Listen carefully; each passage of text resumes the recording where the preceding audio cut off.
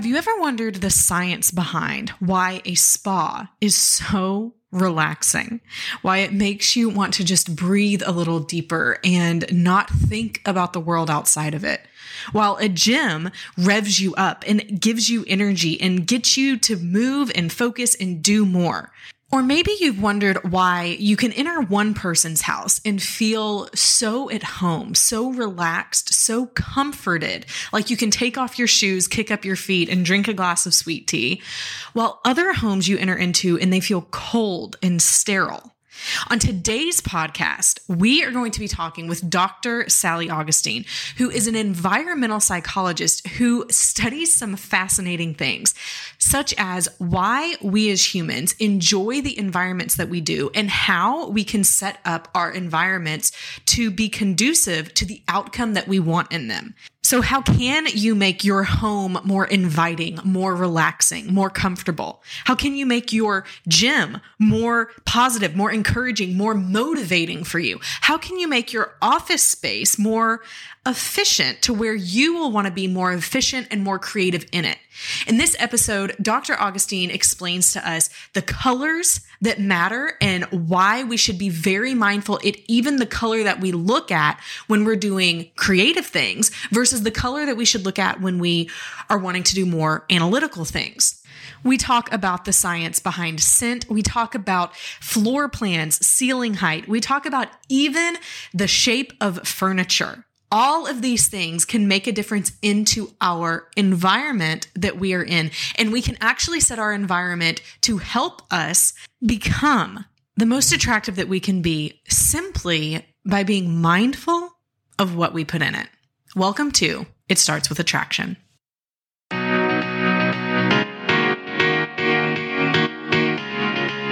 Hey, my name is Kimberly Beam Holmes, and this is It Starts With Attraction, where we discuss how to become the most attractive that you can be physically, intellectually, emotionally, and spiritually, or as us insiders call it, the pies. You can become more attractive to others and most importantly, to yourself. We will teach you how. Let's dive in.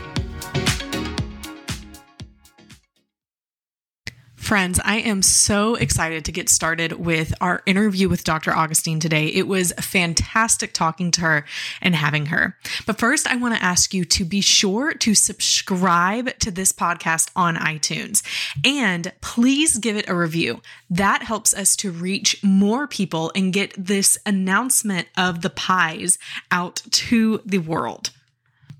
And you can always share it with a friend.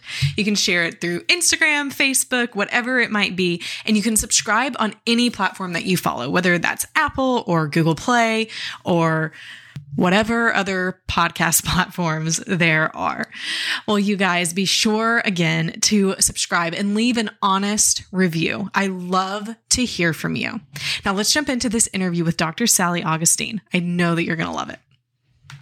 Well, Dr. Augustine, how did you get started in researching how design affects people? I got started in this line of work because I was working on retail design projects.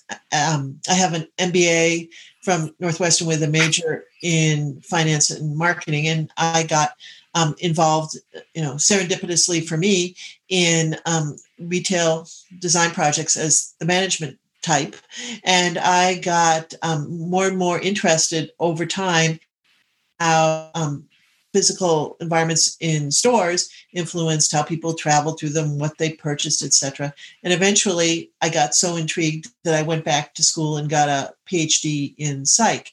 And as good education is supposed to do, going back to school broadened my perspectives.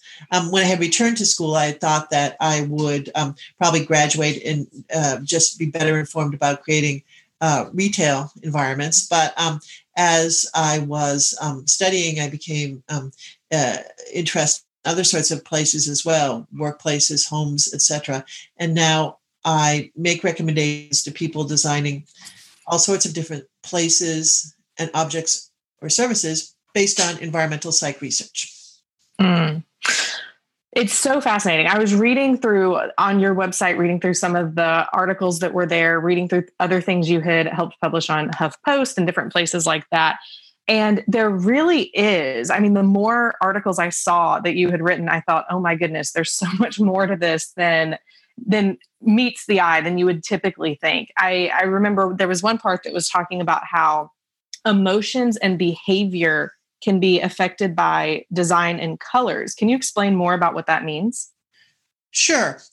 I think it is sometimes startling to people that there is so much research out there, so much rigorously conducted research that links aspects of the world around us to what goes on in our heads. Mm-hmm. So I think your reaction to the breadth of information available is pretty standard. Now, specifically in terms of color, when we're thinking about color and its influence on what goes on in our heads, we have to think about three different components of any color. Color has a saturation and a brightness and a hue. And hues are families of wavelengths that we group together by common names like blue, green, red, for example. Saturation is how grayed out a color is, if for to use a description of what saturation is. Colors that are saturated are actually, you can think of it as closer to the way you normally think of them. So of a hue. So Kelly green is a very saturated green, and it's pretty close to the stereotype for green. But less saturated colors are more grayed out, if you will. Sage green, is a less saturated green. And surprisingly enough, brightness, lightness are exactly what they sound like. And, you can think of it as how much white there is mixed into a color. So if you want to think about the emotional implications and the cognitive implications of seeing various colors, you have to think about saturation, brightness, and hue. And we find that the colors that are most relaxing for people to look at are those that are not very saturated, but are relatively bright. So, if you're thinking about what color to paint your bedroom or a place where you want people to be able to relax and hang out together, you'd want to use a color that's not very saturated and relatively bright. So if you think of that like sage green that I was mentioning before, and add a tremendous amount of white paint to it, so you get a very light sage green, that's a great color for a room where you want people to relax. And there's a sort of dusty blue that's like that green, and there's some dusty, warm, peachy colors that also fit that bill in terms of relaxing. If you want to create a space where people feel all revved up, maybe in your laundry room, depending on your relationship with your washing machine and how you think about laundry in general, but you might want people to feel really energized in the laundry room or when they're working out. In those cases, you want people to be looking at colors that are saturated, but not so bright. So that would be like that Kelly green that I've mentioned before. And we also have very special relationships with some colors, like seeing the color red gives us a burst of strength. So that could be a good color to paint like the wall you look at while you're lifting weights. And we get this burst of strength over and over.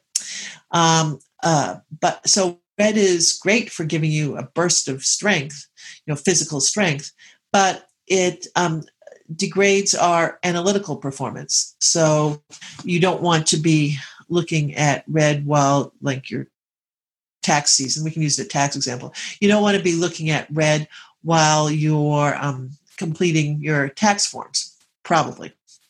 Now, looking at greens, all different types of greens has been shown to boost our creative performance. So, well, I guess it depends on what's going on with your taxes. Maybe you'd want to be looking at while you're doing your taxes, if you're trying to come up with some sort of clever solution to an issue, a tax-related issue. But green is also a great color for spaces where you're trying to do creative writing or come up with new advertising slogans, etc. So in your home office, to be relaxed, but in a state that's good for creative thinking, you'd want that sage green that mixed with the white that I was talking about a few moments ago. Mm-hmm.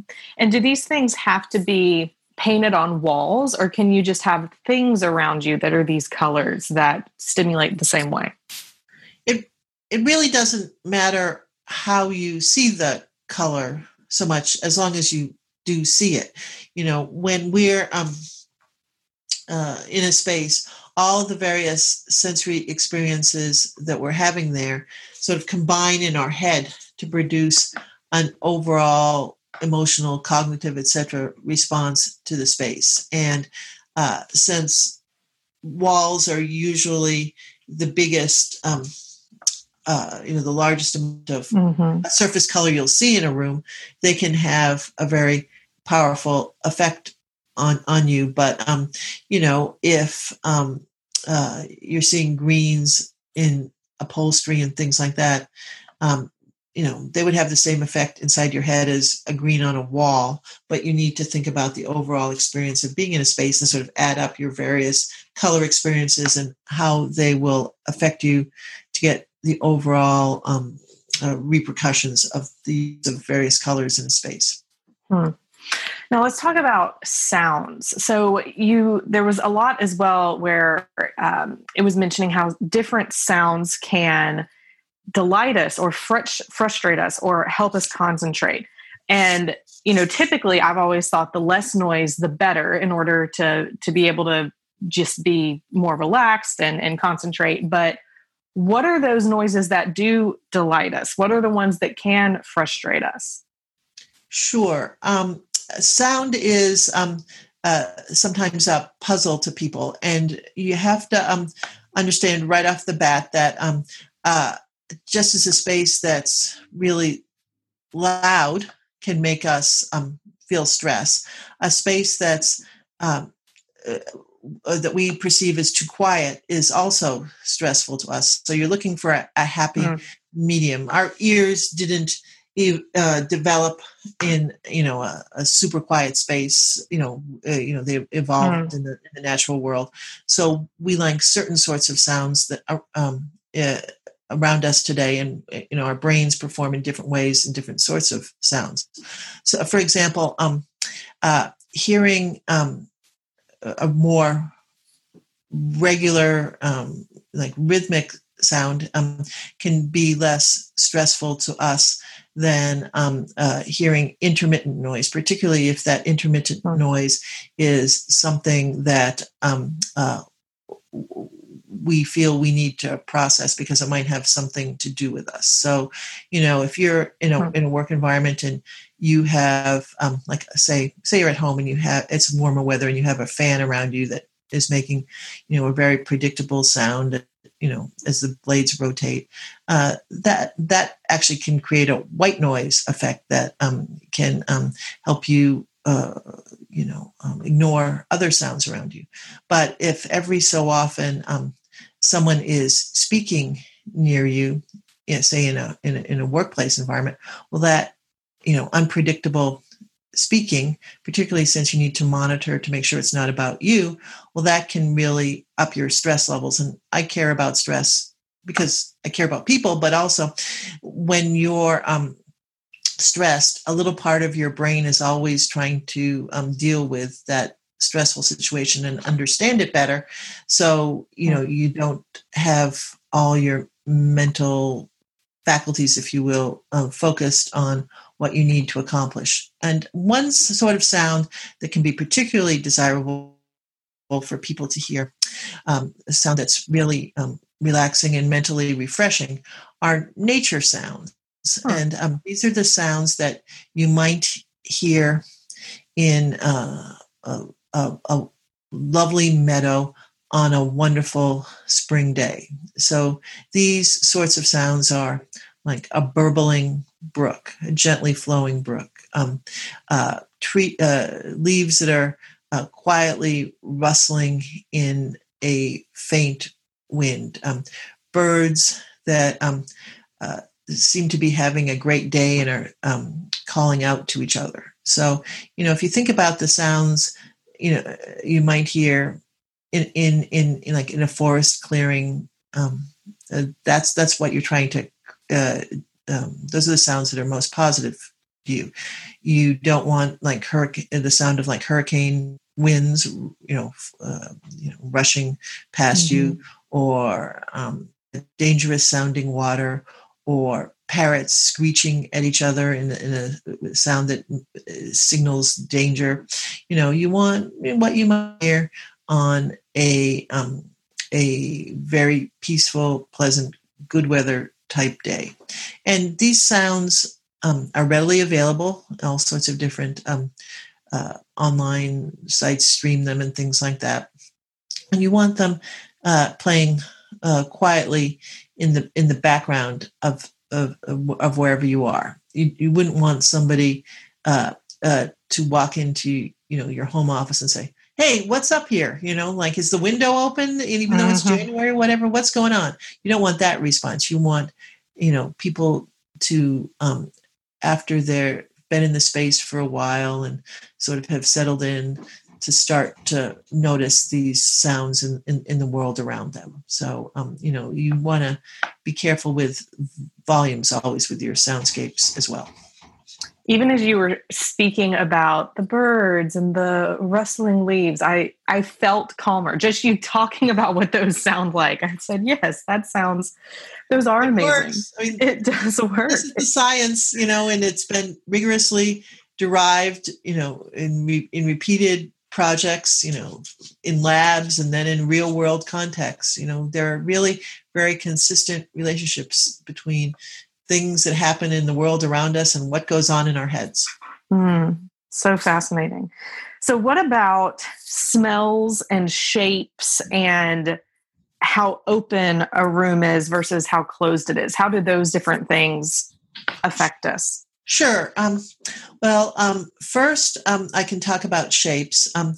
We find curvy shapes relaxing generally, and more angular shapes rest up, and we associate them with efficiency. So I was just in a post office in Finland, and all of the graphics on the walls and the different counters and things like that were very angular, straight lines that met at right angles, and that was perfect for a post office because, well, most of us want to move through the post office as quickly as possible. So it's great sending signals that the place is efficient.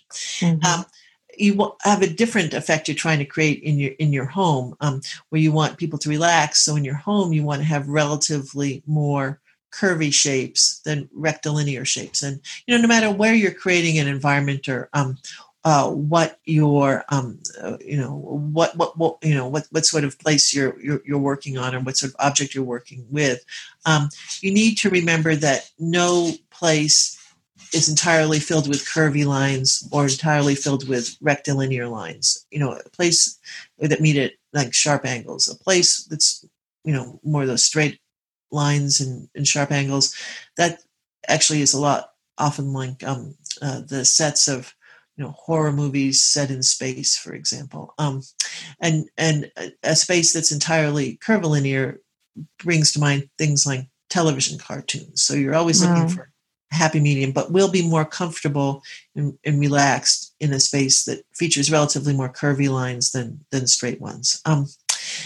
In terms of scents, there are particular odors that in studies across cultures, people living in different parts of the world, etc., have been linked to different sorts of outcomes.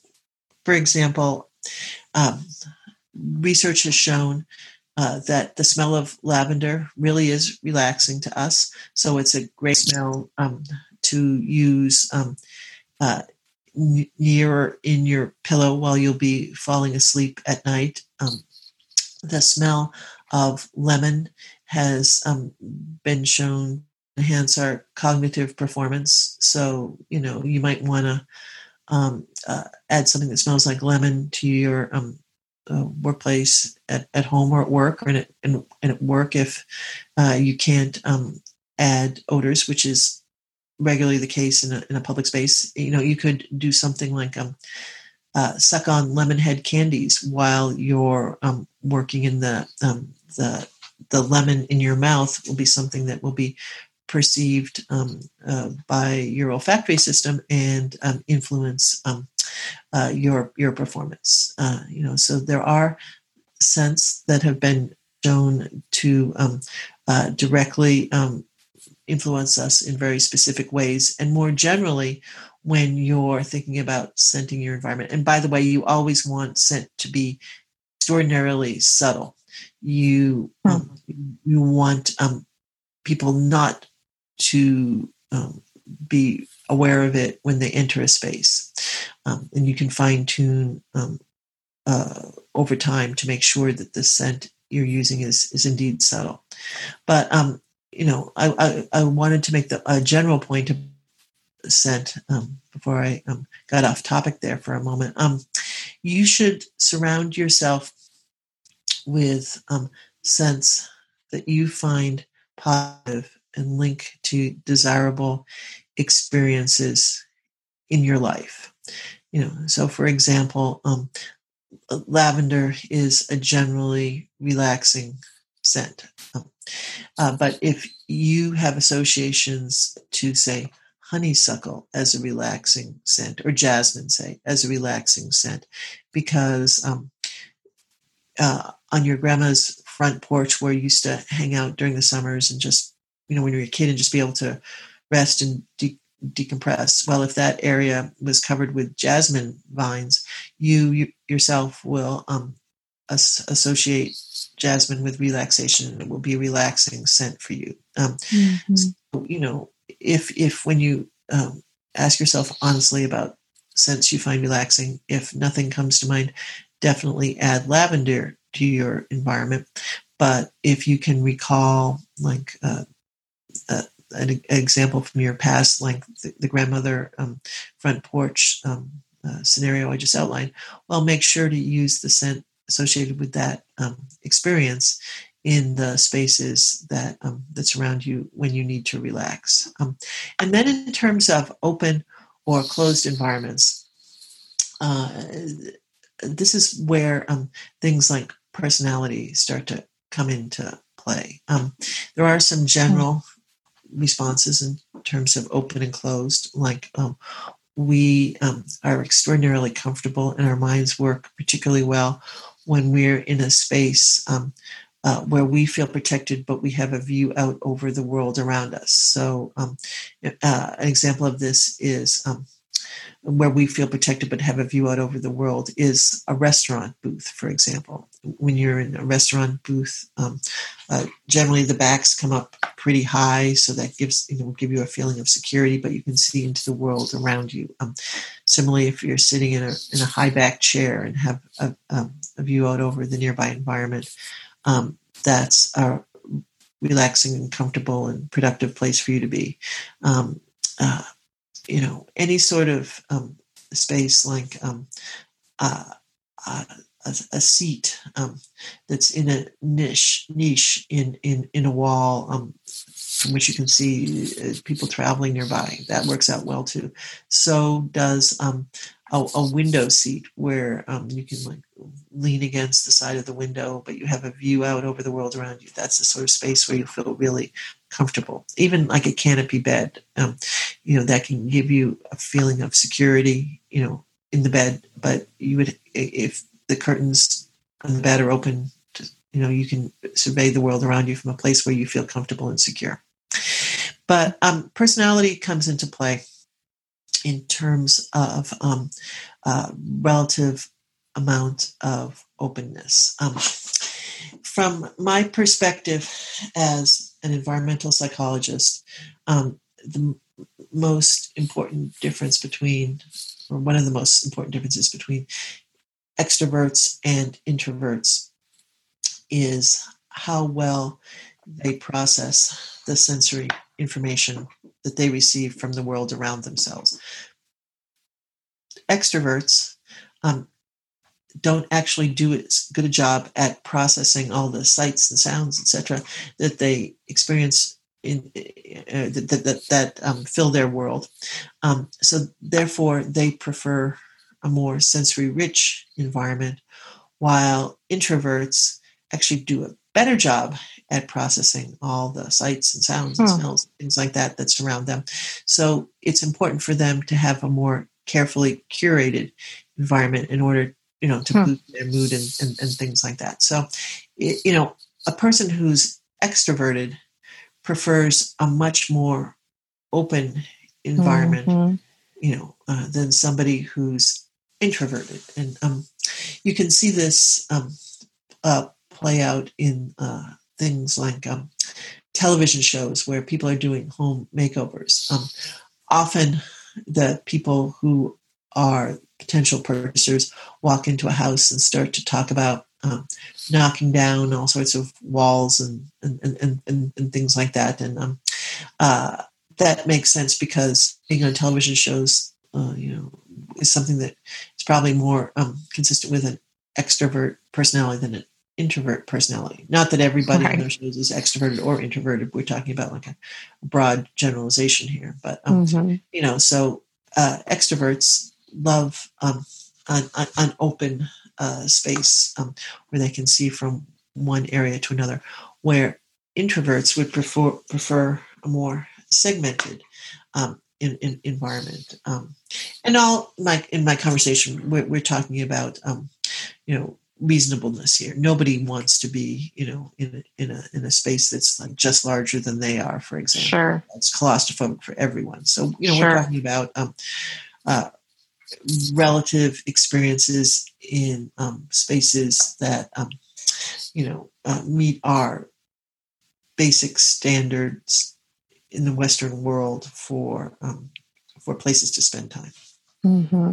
I can totally see that. A few years ago, when my husband and I were looking for houses, I didn't consciously realize it until we had seen several.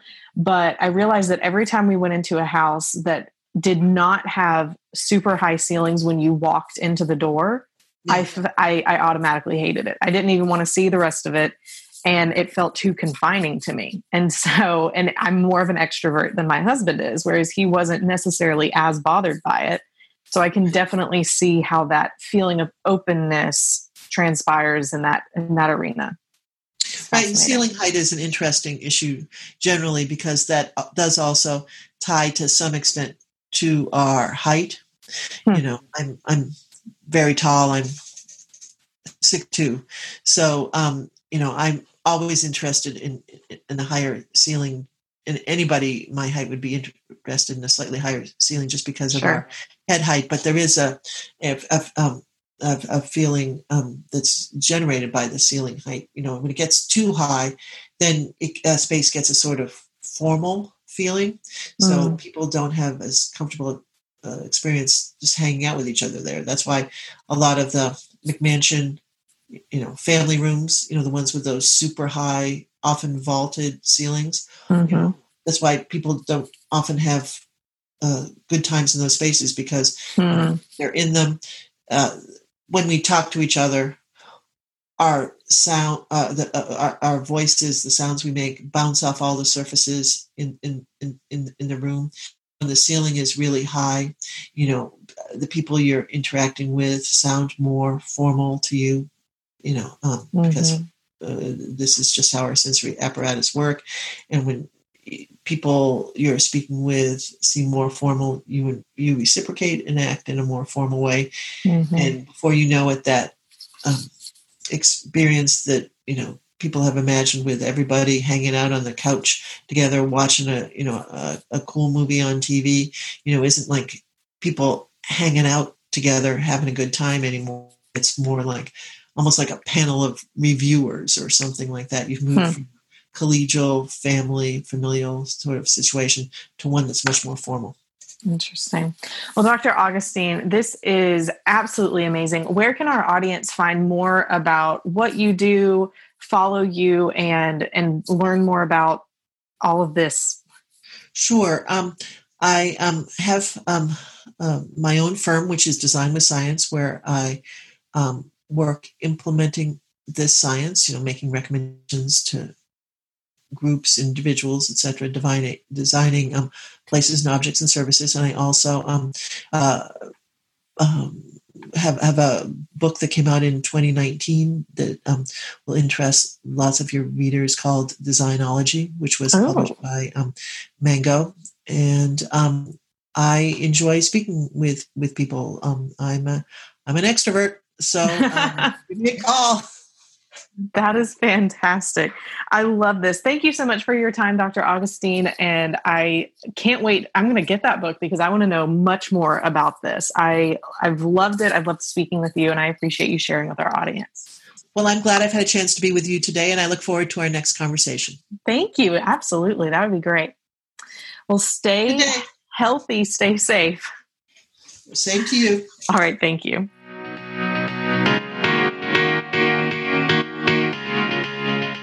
Here are the key pies takeaways from this episode with Dr. Augustine. The first one is be mindful of your environment. What is the end result that you want for the space that you're in? Start with the end in mind and work backwards. So for your home, you might want comfort and relaxation in that area. So pick those colors that bring that zen feeling, maybe those lighter blues or those softer greens that Dr. Augustine was talking about. Pick the scents that give you that sense of home and comfort and even good memories from your childhood. I know for me, it was the smell of honeysuckles, the smell of fresh baked pound cakes that my mom would make, or really any Southern food. And to look to find those things to fill your home with, including comfortable chairs, curvier items that give a sense of come in, sit a while, and stay. But maybe for work, you want to focus on focus and efficiency, where you bring those colors like Dr. Augustine was talking about. If you're trying to be analytical, then focus on something that's green. Depending on the type of work that you do, build your office or the space that you work in the most to bring about the ideal result that you want during the time that you're working. Focus on having a structure inside of your office that leads to efficiency. Maybe you don't want a couch in there because you don't want to get too comfortable. You want to be efficient, focused while you are trying to get the job done. And for your gym, you want to focus on energy and drive. Maybe that's a garage gym or just an area in your house that you tend to work out more, or maybe you just like to go on walks. So instead of focusing on that space in your home that you can focus on design with, maybe you're focusing on the things that you're wearing to keep you energetic and driven to finish the workout that you're doing. Focus on having those bright colors, that music, that loud music, or even scents like citrus that can really get you moving. But remember, what tops everything is what brings positive memories for you. Things that make you feel good are worth the investment if you then are more likely to do the things that you want to do. It's better for you to spend a little more on the couch that you just love and believe would look so good in your space and is so comfortable, and you could see your family all joined around or sitting on it watching a family movie together.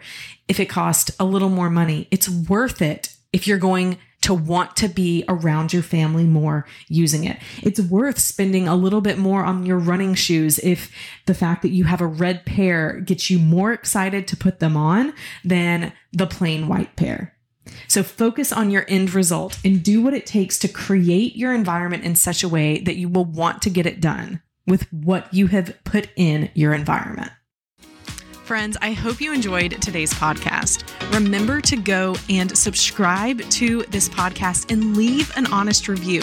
I love to hear from you guys. So be sure to go and do that. And it will also help more people find the podcast as well.